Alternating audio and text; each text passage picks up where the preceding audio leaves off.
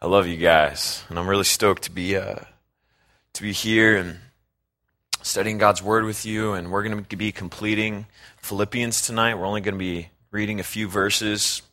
We're going to start out in Philippians chapter 4, verse 4. Philippians chapter 4, verse 4. Paul says this: "Rejoice in the Lord always. Again, I say, rejoice. Let your gentleness be known to all men. The Lord is at hand. Be anxious for nothing, but in everything by prayer and supplication, with thanksgiving.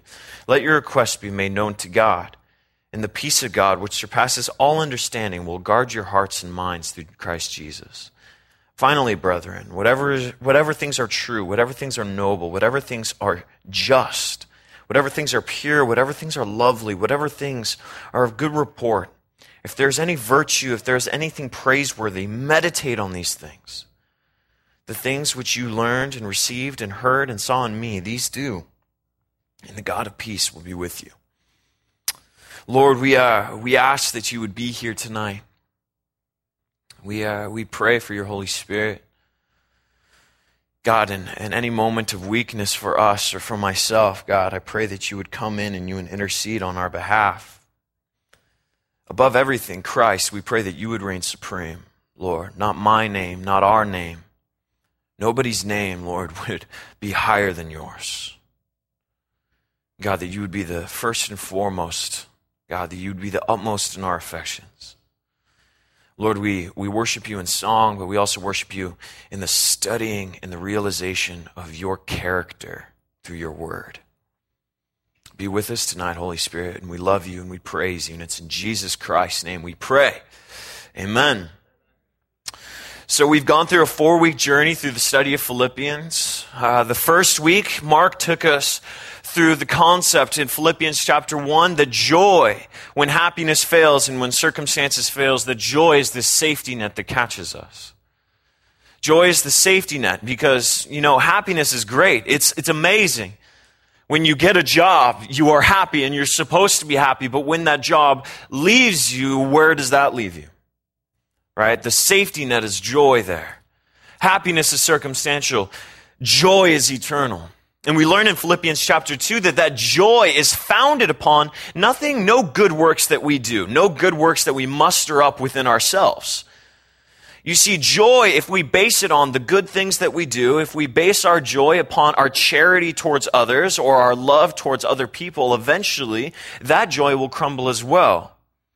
Because even in our good deeds, we are imperfect. And we cannot contemplate and we cannot center our joy around the good things we do for God or how much we even love God. That cannot be the epicenter of our joy. The center of our joy is based upon God's love for us and the contemplation of that reality. When we look upon the cross, when we look upon the gospel, that is what gives us joy. Realizing that in all my failures and all my shortcomings, that Christ still adores me enough to die on the cross for me. That is the focus of joy. That is the foundation. And we learned the foundation of joy, since it is God's love for us, not our love for him. And then we learned that the function of joy is, since now I am all wrapped up in who Christ is. Since I am centering my life around him, it's not that I'm allowing Jesus into my heart. Rather, it's Christ has allowed me into his. I surround myself with him. And so now that he is the center of my life, my affections mimic his affections, right? What he loves, I love. And that is namely other people, right? No matter how difficult they are. And then in Philippians chapter 3, last week, Pastor Mark took us through knowing about Christ is different than knowing Christ, right? The entire world, in some way, shape, or form, knows about Jesus. Not everyone knows Jesus. There's a profound difference. There's an intimacy that is required for joy. There's an intimacy that is required in order to have a thriving life with God. You can't just know about him. You can't just mentally understand who he is, nor can you just serve him. Pastor Mark, he took us through the metaphor that we are to love God with our head, our heart, and our hands. Meaning if we simply understand him with our minds, but we do not do anything with our hands, we become very legalistic. We become we become liberal. We become very liberal in our faith, very flippant with our faith because we know Christ, but we don't let it translate into our actions. If we only love him with our hands, but not with our heads or our hearts, we become legalistic. We become very works-based. And so balancing and meeting and matching the love that Christ has for us with our love for his, it becomes a matter of the head, the heart, and the hands. And now we're here in Philippians chapter 4. And Paul here, knowing the circumstances that the everyday Christian goes through, knowing the circumstances that everyday people go through, knowing that hard times hit, hard times come, he says right here, rejoice in the Lord always. Again, I say rejoice. But when have you ever been going through a hard time and you've automatically felt better because someone's like, hey, cheer up,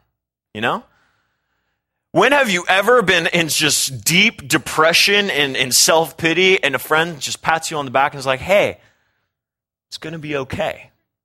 That rarely helps, right? Yeah, in your head, maybe one day it will be okay. But as of right now, someone patting you on the back and saying, hey, it's all right, it doesn't make it all right, right? And so it's almost annoying if Paul continually says, hey, cheer up, have joy, have joy, have joy. It almost gets annoying. He's saying, cheer up, right? Rejoice in the Lord always. He says, cheer up. And then he says, again, I say rejoice. He's like, no, really, cheer up. It's okay, right? Rejoice, rejoice, rejoice.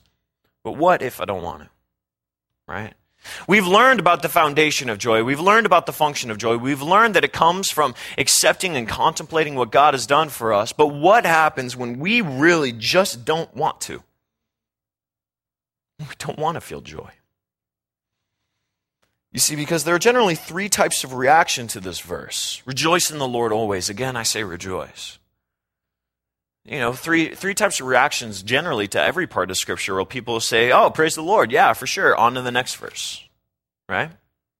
Where we take it, we really don't meditate on it because it just sounds like one of those fluffy Christian things, right? And there are a lot of those. Can we be real? There's a lot of things in our faith that just seem fluffy but practically don't make sense, right? Rejoicing in trials, being happy even when others aren't, serving others even though they're nasty to you. Yeah, it sounds great, sounds awesome, sounds fluffy, but you don't want to, right? You don't want to do these things. So some people will say, oh yeah, praise the Lord, for sure. Flood one of those other, super pink verses, right? And then they go to the next, right? And then some people say, Paul, rejoice in the Lord always. But Paul obviously doesn't know what I'm going through right now. So this verse may apply to those who have something to rejoice about, but I really don't have anything to rejoice about. I'm going to continue on, find something that actually helps me. And some people will honestly say, I agree that I should be rejoicing, but how do I rejoice? I know that rejoicing comes from contemplating Jesus, and I know that joy is not the same as happiness, and that happiness is circumstantial, and it's okay if I don't have happiness, but how do I have joy? And so it would be beneficial to read on when he says, rejoice in the Lord always. Again, I say rejoice, and then we read on, but then he says, be anxious for nothing. Which seems worse, because not only is he now saying, hey, cheer up, now he's saying, hey, don't stress out. And we know that, just because someone tells us to cheer up doesn't mean we're going to cheer up. And we also know that just someone says chill out doesn't mean we're going to chill out, right? Now, I'm the only one, I guess. Just because someone says don't be scared, don't be frustrated, don't be anxious, doesn't mean it works that way. We're allowed to be real in here, right? It's church. It's the one place we should be real. Just because someone tells you, hey, don't be anxious, just because the Bible says don't be anxious, right? Doesn't make you better, right? My mind goes to this real place. My mind goes to this real place in Christianity where I'm like, all right, I feel anxious, All right, I feel anxious, and just because you tell me to not be anxious for anything, just because you tell me to stop stressing out, just because you tell me to chill out, doesn't mean I'm going to do it. But apparently that's what the good Christian does. Apparently the good Christian is not supposed to feel stress, not supposed to feel anxiety. Apparently the good Christian, he's supposed to be happy all the time. She's supposed to be always rejoicing and always praise the Lord, right? So I guess I'm not allowed to feel frustration, anger. I guess I'm not allowed to feel depression. I guess I'm not allowed to feel sadness and bring that in. So, so maybe I'm just going to have to fake it till I make it, I guess. Have you ever heard that? Fake it till you make it? So, it's a nice idea, but it's so wrong. Right? So twisted. It's good practically in some circumstances, right? But in a godly sense, faking it till you make it doesn't work. In a biblical sense, just trying it out and just putting on a mask until it finally becomes a reality for you, I'm just telling you, it doesn't. It's not how it works. You can't just fake it till you make it. So, though we feel empty inside or anxious or angry or mad or sad, full of doubt, we can't show it because good Christians are always happy. Good Christians are supposed to go to Bible studies with a smile on their face. Good Christians are supposed to serve and not complain. Then it says this. It says, be anxious for nothing, but in everything in prayer and supplication with thanksgiving. So not only are we not allowed to be anxious, we're supposed to be happy all the time, but now you have to always pray and you have to always be thankful. Right? Always pray, always be thankful. It seems as though, in some circumstances, the Bible is just trying to pile all these things that we don't really feel on top of us. That's how it feels sometimes. Bow your head, raise your hands in worship, fake it, right? Fake it. Even though you don't feel it, even though the words that you're singing you really don't care about. That's what Christians are supposed to do, right? Even though you don't love those kids in the kids ministry that you're ministering to, even though you don't want to talk to that person about Christ, you got to do it, right? Doesn't matter how you feel. That's what a good Christian does. Fake it. So while we practice these things, we end up becoming more and more anxious, right? Right? As we pile in, all right, I always have to be happy. Okay, I can never be anxious. I can't be stressed out. Okay, all right, so now I have to always be thankful for things, and I have to always pray, and I have to always read my Bible. This makes us more anxious people, right? It makes us more pent up, right? That's where you get the stereotype of just this classic anal Christian on TV. That's where it comes from. It comes from someone who has faked it for so long that they're so stressed out and angry that they just become uptight suits, right? That's what happens. When people aren't real before God, when people aren't real before other people, that's what happens. They become the stereotype that the world believes we are, right? That's how it happens, guys. When Christians refuse to be real with themselves, refuse to face the hard things, that's when it happens. That's when legalism sets in. That's when a stiffness sets in. Because I think if some of us were being honest, maybe not all of us, but me, myself, endless and nonstop joy is some sort of enigma. Endless, nonstop joy. It's an abstract idea that sounds awesome but doesn't seem practical. Always being joyful? Okay, I know I'm supposed to be with Jesus all the time, and I know I'm supposed to have fellowship with him, and I'm supposed to be one with him, but always rejoicing? Always rejoicing in my circumstances? Always rejoicing in my relationships? Always rejoicing in my job? Always rejoicing? Sooner or later, life catches us by surprise, and no amount of cheer up is going to make you rejoice, right? Stuff happens. So we try to ignore the problems in order to have this false sense of faith. And once again, this may not be you, but it's definitely me. It's definitely me. We could also dwell on the bad things in life and let it consume our thoughts and let it define who we are, right? So some people ignore their problems altogether. Some people give way too much weight to their problems and allow it to define them. Or we could take a look right back at Philippians 4:4 again. I want you to go back to it. I want you to go back. It's a Bible study, so keep your Bibles open. Rejoice in the Lord always. Again, I will say rejoice.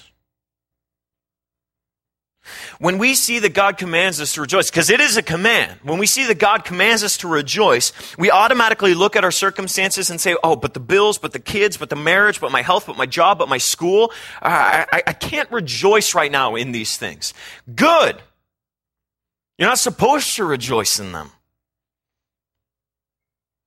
It says, rejoice in the Lord.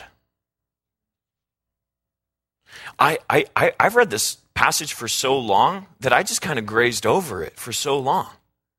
I grazed over it. Rejoice in the Lord always. Again, I say rejoice. All right, joy. I'm supposed to have it. Christians are supposed to have joy. I'm supposed to be joyful. That's a good thing. Right on, right? And then something bad happens, and I'm like, all right, okay.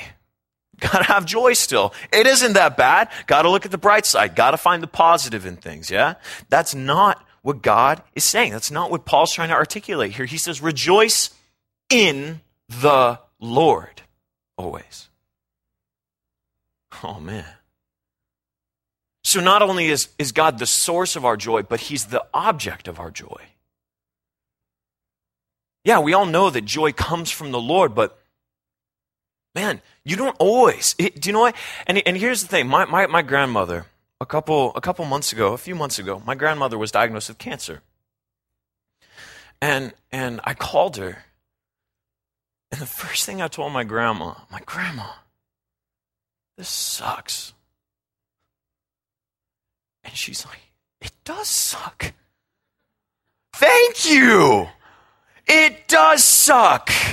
Everyone's been telling me it's going to be okay. Everyone's been telling me that the Lord has a plan. Everyone's been telling me that I'm going to be healed. And you're the first one to say. My grandma has tons of friends, and all her family called her. I was the first one to tell her, Grandma, this sucks. She doesn't have to rejoice in her circumstances like that. It can suck. It can be not okay. Because things, as we've studied before, they're not always good. People will fail. Circumstances will fail. Cancer wasn't her fault. She got it. It's allowed to suck. I want to give you guys that freedom. Life is sometimes, it's allowed to not be okay. That's okay. Because here's the thing. We're not supposed to rejoice in these things. We rejoice in the Lord. I said, Grandma, this sucks, but God is so good. He loves you. I made her cry. She was so happy. That actually made her joyful, right? Every type of comfort everyone was trying to tell her, right, just made her slip into a greater depression, right? Because do you know what? The words that people were trying to comfort her with weren't matching her circumstances, right? Hey, it's going to be okay. Everything's going to be all right. You're going to be healed. God is bigger than this, right? And my grandma's like, well, yeah, maybe in the future, yeah, I'll be healed. But right now, I have cancer. It sucks right now. But God is good right now, too. God still loves her right now, right? And so we need to have this type of perspective that, man, yeah, things, they fail in jobs and circumstances and marriages and relationships and everything around us. Yeah, we don't always have to rejoice in those things, but God is always good. Christ had joy on the cross. You know that? And so he definitely didn't have joy. Well, like he wasn't rejoicing, give me another nail, right? Beat me again. Rip out my hair, not just my beard. right? He didn't rejoice in that. It says in Hebrews 12:2, looking unto Jesus, the author and finisher of our faith, who for the joy that was set before him, he endured the cross, despising the shame, as he sat down at the right hand of the throne of God. What was the joy set before Christ on the cross? What was that joy?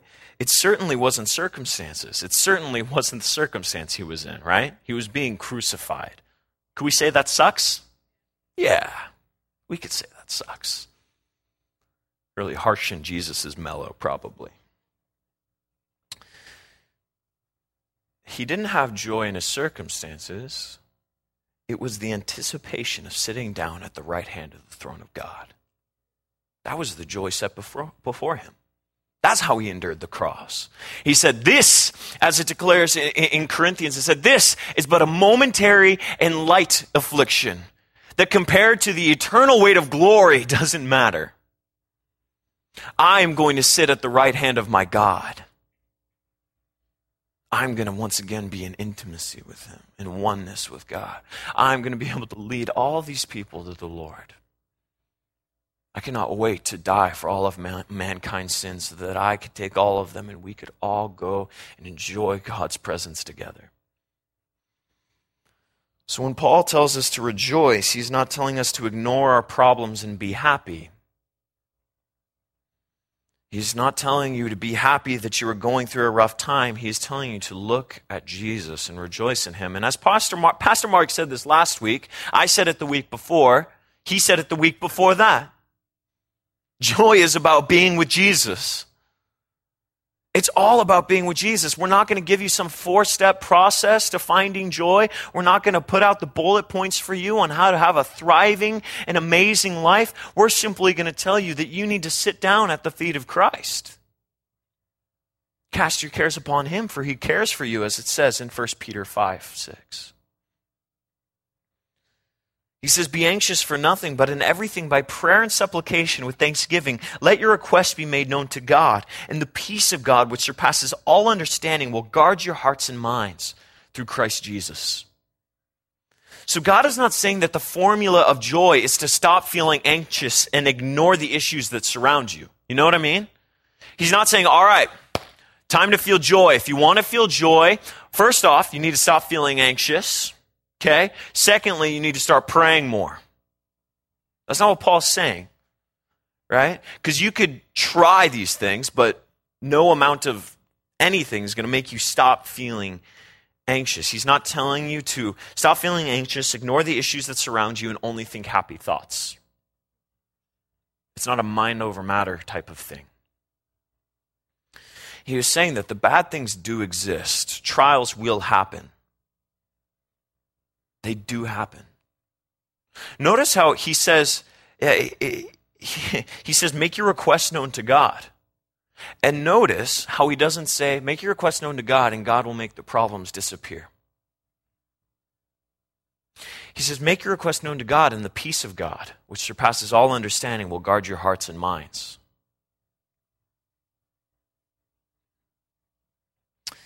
1 Peter 5:6-7, as I said before, humble yourselves, therefore, under the mighty hand of God, so that he, in the proper time, he may exalt you. In the proper time. Casting all your anxieties on him, because he cares for you. Anxiousness and restlessness are the robbers of joy. Some of you know this all too well. The restlessness you have. The anxiousness you experience, the anxiety that overwhelms you, the frustration that you experience. These things rob your joy. They suck the life out of you. How do we combat these things? How do we get rid of them? It says, with prayer and supplication, bringing these anxieties before the Lord and relinquishing control. What does prayer and surrender accomplish? Prayer and surrender, coming before the Lord with supplications. I'm going to be so just honest with you. And I said this morning that, some people come to us pastors and they think we have some sort of magic wand that fixes everything.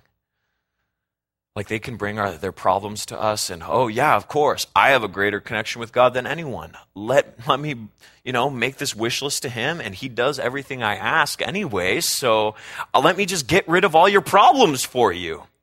Yeah, right? I wish I could do that. I wish prayer and supplication sometimes, it would just make all my problems disappear. That if I just prayed that this difficult person, or I prayed that this broken relationship, or I pray that this difficult circumstance would just disappear, and then poof, disappeared. But do you know what? That's a really illogical way of thinking. Because more than just you exists. And if God just made your tough circumstance disappear, think of all of the pieces that he would also have to make disappear around you. Think of how many people would be hurt. Right? Because, oh man, if this difficult circumstance, if I want that out of my life and God just made it disappear, well, he's going to have to make that person go somewhere else, which can hurt somebody else, which can hurt somebody else, right? Just a chain of bad things that will happen because we decided to be selfish, right? So I praise the Lord that he doesn't answer prayers like that. It would make him a very fickle and playing favorites God, wouldn't it? If you just listen to some people's prayers, no matter what type of effect it had on others. And so God doesn't operate that way. What does prayer and surrender accomplish then? It doesn't say that situations will cease to vex you. It doesn't say that trials all of a sudden will disperse and avoid you at all costs. It doesn't say that the enemy will stop attacking you. Oh, nope, he prayed. I'll leave you alone, right? That's not how it works, right? That's not what happens. No. Why should circumstances that we don't like avoid us? Did they do that to Jesus? Why should difficulty pass over us and our lives should be the cushy ones? Was that how it was for our Savior? The man that we claim to follow, the God that we claim to worship, did harsh times and difficulties, were they absent in his life? No. So why should I expect them to be absent in mine? It says that prayer and making a request known to God will bring about peace. Peace. What kind of peace? Absence of trial, temptation, fear, and anxiety? Absent of all things bad, that type of peace? The type of peace that everyone loves to talk about but nobody knows how to get? The type of peace where everyone is in harmony, and the type of peace where all circumstances seem to work out in my favor. My favor. The type of peace where everything goes my way. No. Do you know why? That's a peace I can understand. That's a peace that I get. I understand that. I understand the whole concept of having no conflict. No temptation around me, no trials around me. I can quantify that in my head. I understand that. It says, though, that the peace of God which surpasses all understanding will guard your hearts and minds through Christ Jesus. God purposefully gives you a peace that you can't quantify in your head. He purposefully wants to give you a peace that you don't get. That sucks. He wants to give you a peace that you don't understand. It surpasses you being able to understand it and cognitively just make sense of it. He says purposefully that he's going to give you a peace that you cannot quantify. Why? Does he want to complicate life for us? Does he want to give something that complicates our life? Give something that we can't even possibly understand. Listen, peace must surpass our understanding. It has to. God is so brilliant. He is so brilliant. This peace must surpass our understanding. It must. We cannot understand the peace God gives us. God wants to simplify it for us. You see, he's not complicating it for us. Just because we can't understand doesn't mean he's trying to complicate and he's showing off his higher knowledge, right? Saying, oh, I get it, you don't, right? He's not saying that. He's not mocking us in this manner. He wants to give us a peace that we can't understand. Because as I said before, things that we can formulate are things that we can complicate. Things that we can formulate are things that we can complicate. If God gave us a 10-step process towards joy, we would just try to find out how to skip steps 9 and 10, right? If God gave us an exact 4-step process to a thriving and awesome life, if he just gave us a 4-step process, we would try to skip processes 2 and 3. Right? We try to make it easier for ourselves, even though God made it abundantly easy. I gave you four rules, right, that you have to follow to experience joy. Go. We can be like, yeah, I get 1, 2. I think I could work around and kind of merge it with 3 and then just go straight to 4, right? Because think about this, in the Garden of Eden, God only gave 1 thing. Don't eat the fruit, and you'll be good. What did we do? Ate the fruit, right? Right? So we've already proven that us as mankind, anything that we can't just be given this exact step and this exact rule. This is how you do it. God has to give us something that we cannot understand. And I love that about God. I love that. He simplifies it for us. He totally simplifies it for us. You know why? Because God removes the how of joy and goes straight to the who of joy. He removes completely, this is how you get joy, and he just tells you who you need to be with in order to receive joy. He removes the how. He goes straight to the who. Forget about, okay, this is how I need to be and live a happier life. This is what I need to do in order to get this. We've said it. This is the 4th week we'll say it. Being with Jesus is the root of joy. Sitting down and being known by him. And some of you might have a really hard time just being known by God and knowing God in a really intimate way. And I'll tell you, that might be because you're not being very real in front of him. You're still in this form of kind of just this pseudo-piety, right? This fakeness, like, oh, I have to pray, I have to read my Bible. If it's a have to read your Bible, you're not doing it right. If it's I have to pray, you're not doing it right. It's about sitting down. And I'm not just saying read your Bible. It's about sitting down and, you know what, you're not always going to feel it. But it's about sitting down and just, this is who I am, God. These are all my struggles. These are all my burdens, all my temptations, everything right here before you. This is everything. I don't want to be fake. I don't want to just, Lord, bless this food in my body. Thank you. Amen. Right? Being real, guys. It says right here, the peace of God, which surpasses all understanding, will guard your hearts and minds through Christ Jesus. He removes the how, goes to the who, and that who is Jesus Christ. The one who loved you so much in order to make the ultimate sacrifice. You know, in Isaiah chapter 11, Isaiah declares that there's this joy, there's this awaiting of joy that's impossible to attain. But Isaiah talks about hope, and this is thousands of years before Jesus.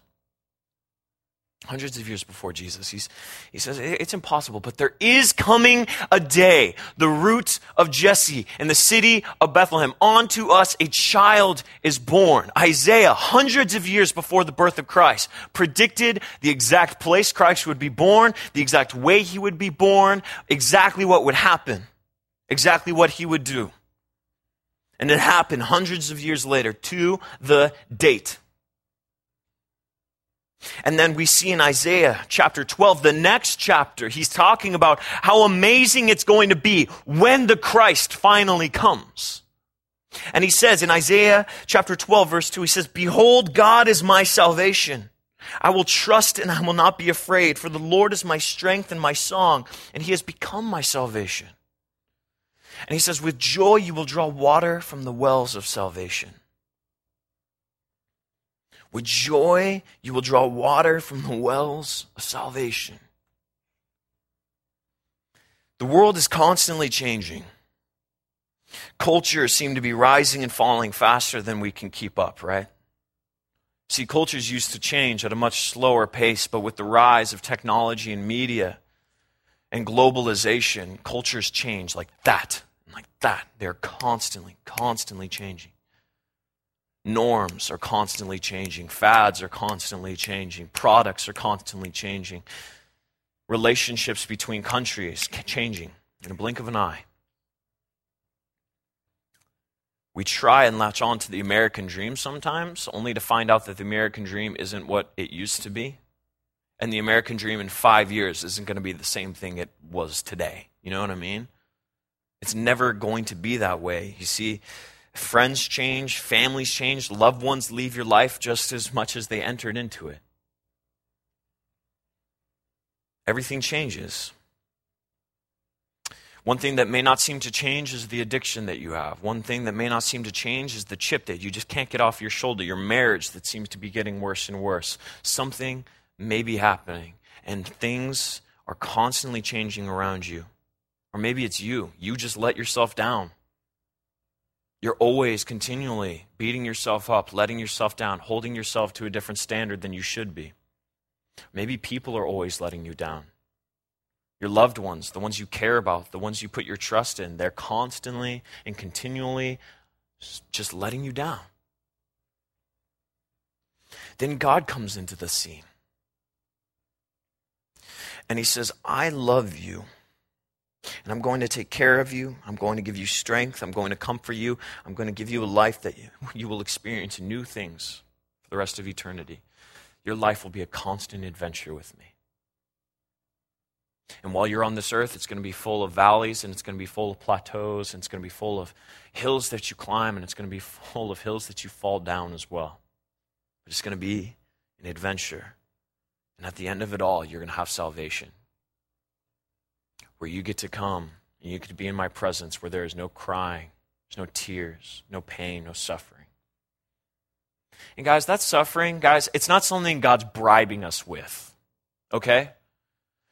We need to make that really clear, because I was interviewed just this last semester because a student that, a friend of mine that's also a student at Channel Islands, he wanted to interview me for a paper he was doing because he knew how much I love Jesus, right? And he wanted to pick my brains about the Christian faith. And what he was alluding to was the fact that Christians only like the idea of heaven because they get to see their loved ones at the end of all of it. They don't want to feel pain anymore. They want to escape everything.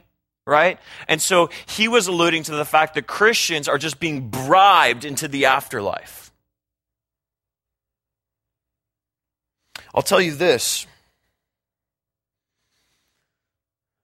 and I don't want to get too, I don't want to inspire any hatred for any other religions in here. Does that make sense? Right? Because I feel like there's too much of that in the Christian faith, right? And it needs to stop. Stop hating other religions. Start being lights to them, okay? But one thing is, if you look at Islam, right? If you look at Islam, the one thing that they're working for their entire lives is the fact that when they die, if they have done enough good things, that they'll get rivers of wine, they'll get 70 virgins, they'll get jewels. Their God's bribing them with the world. Their God isn't good enough. So he has to say, here's things, here's stuff that I'm going to give you, right? Their God isn't sufficient enough, right? So he has to say, come, I'll give you things that are kind of like what you already have here, but just shinier, right? So he's saying, hey, come to me and I'll give you all of these fancy things. Do you know what our God does? He says, guess what? If you live your life and you serve me and you want to be with me here on this world, do you know what you get at the end of all of it? Me. Our God's sufficient enough. He doesn't bribe us with anything. He says, do you know why there's no tears? Do you know why there's no crying? There's no pain. There's no suffering. Because in my presence is the fullness of joy. And he's saying, you don't have to wait for that. Heaven begins the day you accept Jesus Christ. Yeah, there'll be pain still on this earth. But in God's presence is the fullness of joy. And as it says, with joy you will draw water from the wells of salvation. I'm always skeptical of the person that receives Christ and then is automatically just causing problems, Or is automatically just like, I don't know. Yeah, I received Jesus, I'm not going to hell and stuff, but I don't know if this whole church thing's for me, I'm always skeptical of those people because, you know what? What other possible way is there to receive salvation besides utter joy? Yeah, later on you're going to have suffering, you're going to have some sort of issue that arises up that'll cause you to doubt, but that'll cause you to press in the Lord more. But at the end of the day, what other response is there to the God of the universe creating everything? You rebelling against him saying, don't worry, I love you anyways. I'm going to come down. I'm going to take on all the filthiness, all the punishment you deserve. Do you know what? I'm going to die for you because I love you that much. I'm going to raise again so you will have a life eternal and you and I are going to walk in fellowship and in unity. What type of person would look at something like that and be like, cool, thanks. Just put it in their pocket for later, right? Like that kid that got socks on Christmas, Like we look at salvation like, yeah, thanks, Grandma. What other response is there to God's salvation besides joy? There's no other response. Joy, utter and complete joy. And guys, I was talking about this in the earlier service as well. A year ago, I experienced some really heavy trials, feeling of rejection, feeling of just not being loved, and just all of these things. I was just overwhelmed with a really intense trial. And at the end of the day, no one's pat on the back made me feel better. No one's good advice made me feel better. No one's saying, oh man, cheer up, made me feel better. No amount of serving in the church, no amount of preaching, no amount of anything made me feel better. Do you know what made me feel better? As I was reading in my journal from a year ago, I was reading in my journal and I could see just me. You could see the parts of the pages where I was just crying. And the only thing that made me well up with joy, tears of joy, was the fact that God was just saying, I love you. I love you. And I allowed this to happen to you.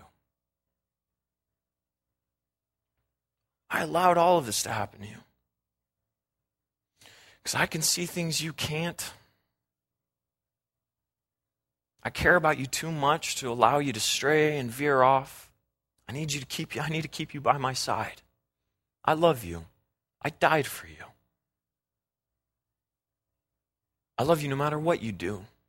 No matter what anyone's ever done to you. No matter how much rejection you felt in the past, I love you. I care for you. Man, that made me well up with so much joy. And just a few weeks ago, just experiencing so much shame with myself. Guys, sometimes God just makes you so hyper aware of your sins and your shortcomings. You wish you could just continue on with ignorance, right? You just wish you could not know about your issues and not know about your flaws, right? I just want to ignore it. Everyone else could know my sins and my flaws. If I don't know it, I'm going to be happy. Ignorance is bliss, right? But God just made me so hyper aware of my sins and my shortcomings and my flaws. And I just felt terrible and vulnerable and naked. I just felt so exposed. Still do from time to time. God just made me so aware of certain sins that I have in my life, of pride, of arrogance.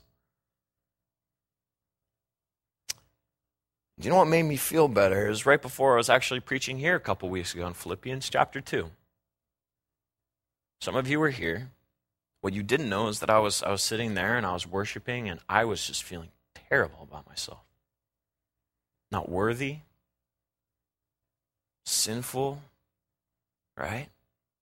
And God in that moment, he's just like, Zach, I love you anyways. I love you anyways. And that's what wells you up with joy, guys. And being able to bring that burden to the Lord, that's freedom. There's freedom there. There's freedom in being real and honest before Jesus. There's an abundance of just liberty you feel in that. Being so incredibly real, contemplating God's saving love for me brought me back from a place of total and complete shame.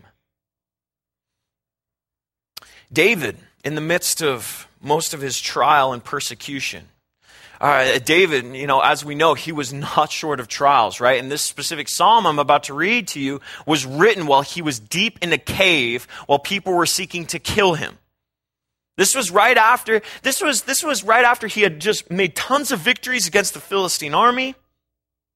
The story of David and Goliath had already happened. Everybody loves him. Now all of a sudden, everyone's trying to kill him. With nothing that he did. People are just jealous of him, so they pursued him, right?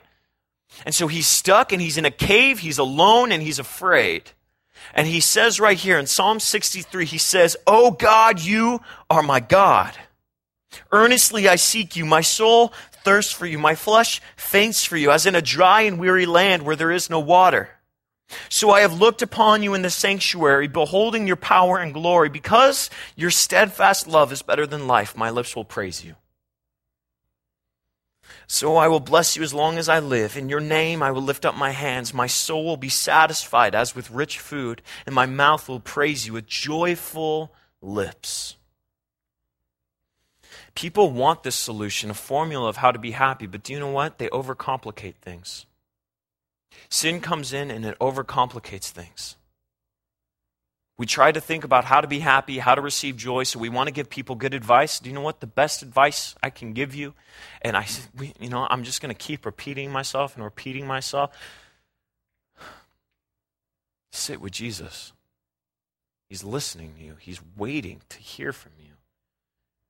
Journal with him. Pray with him. Read your Bible. Whatever it takes, go take a walk. Get rid of all the noise. Sit before him and seek him. David experienced isolation because David was surrounded by people's praise. David was surrounded by people just constantly telling him how amazing he was.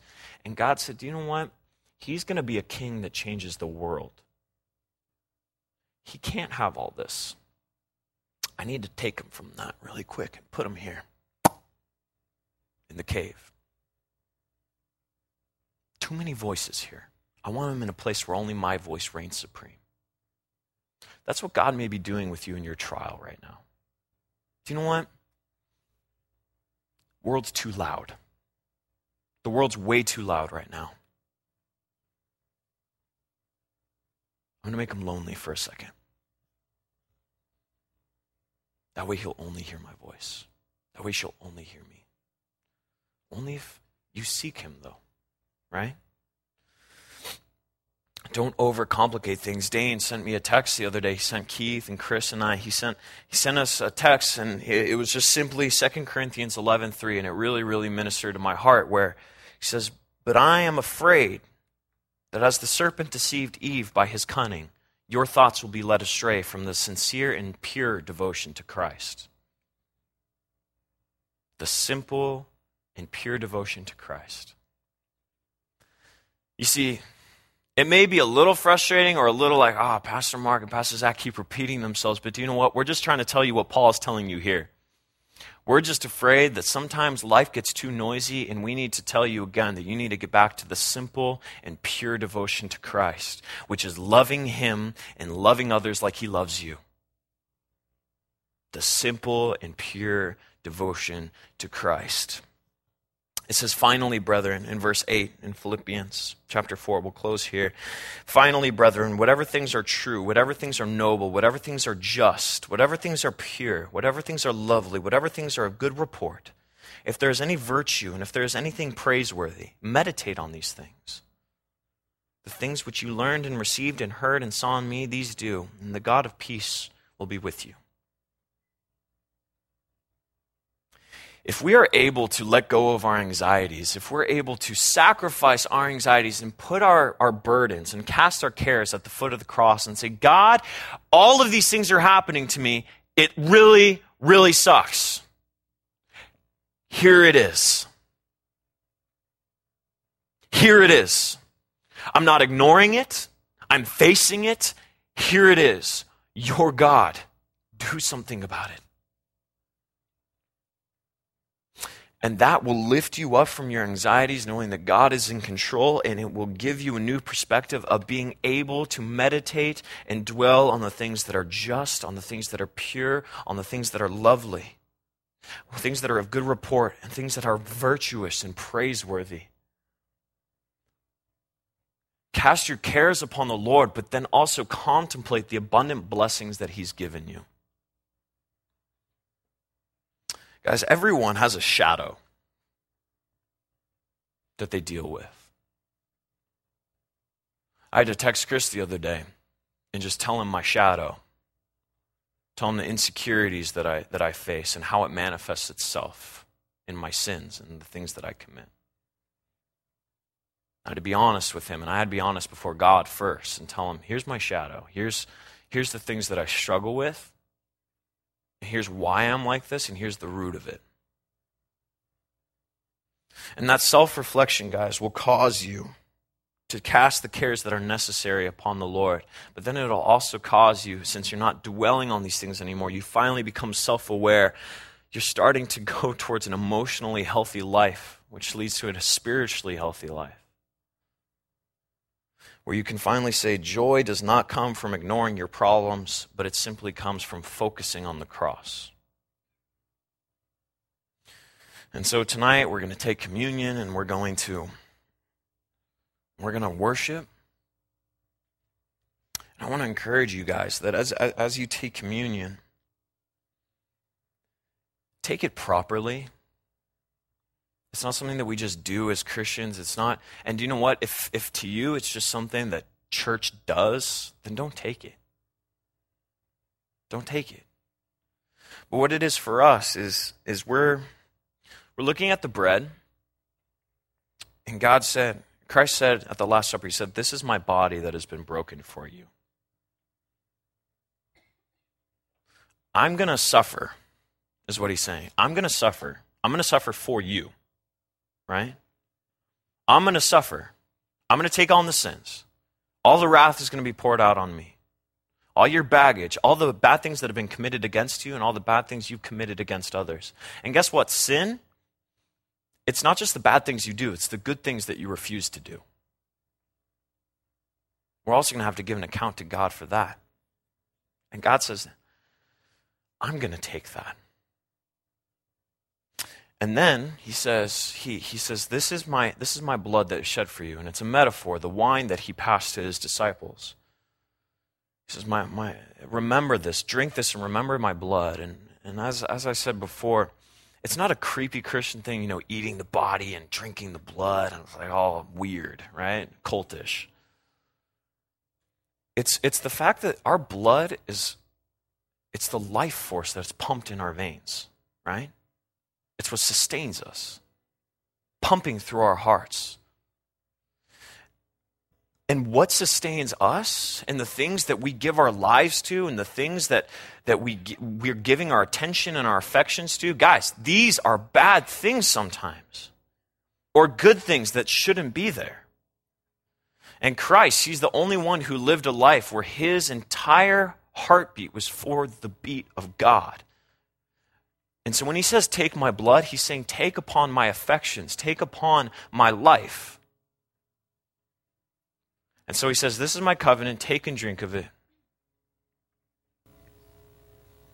And in doing so, you're going to walk a life with me. It's not going to be perfect.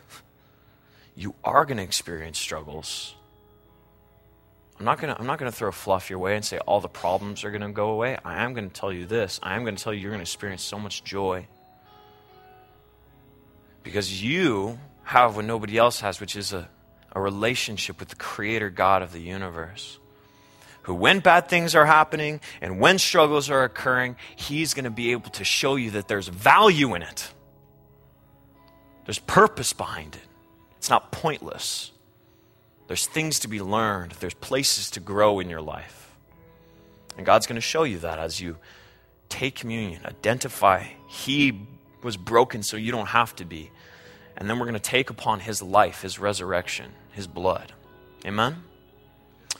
Lord, we worship You and we praise You, not because of or some religious devotion we have to You, God, but simply because You have loved us so much that we want to respond in some sort of way. As David declared, he says, "So I have looked upon the sanctuary, beholding Your power and glory. Because Your steadfast love is better than life, my lips shall praise You. So I will bless You as long as I lived. I will lift up my hands." So God, we because of Your love, and because You are amazing and awe-inspiring and majestic, because You are loving and satisfactory in every way, we're going to lift our hands to You. We're going to praise You. Not because life is good all the time, but because You are good all the time. And You love us, and there's purpose behind everything that You do. Help us trust in You. Help us and relieve us of our anxieties and our fears as we lay it at Your feet tonight as we worship You. May these words be more than fun words that we sing to a nice melody. May these be words that penetrate our heart and that we actually mean when we sing them. So we love You, Lord. And in Jesus' name we pray. Amen.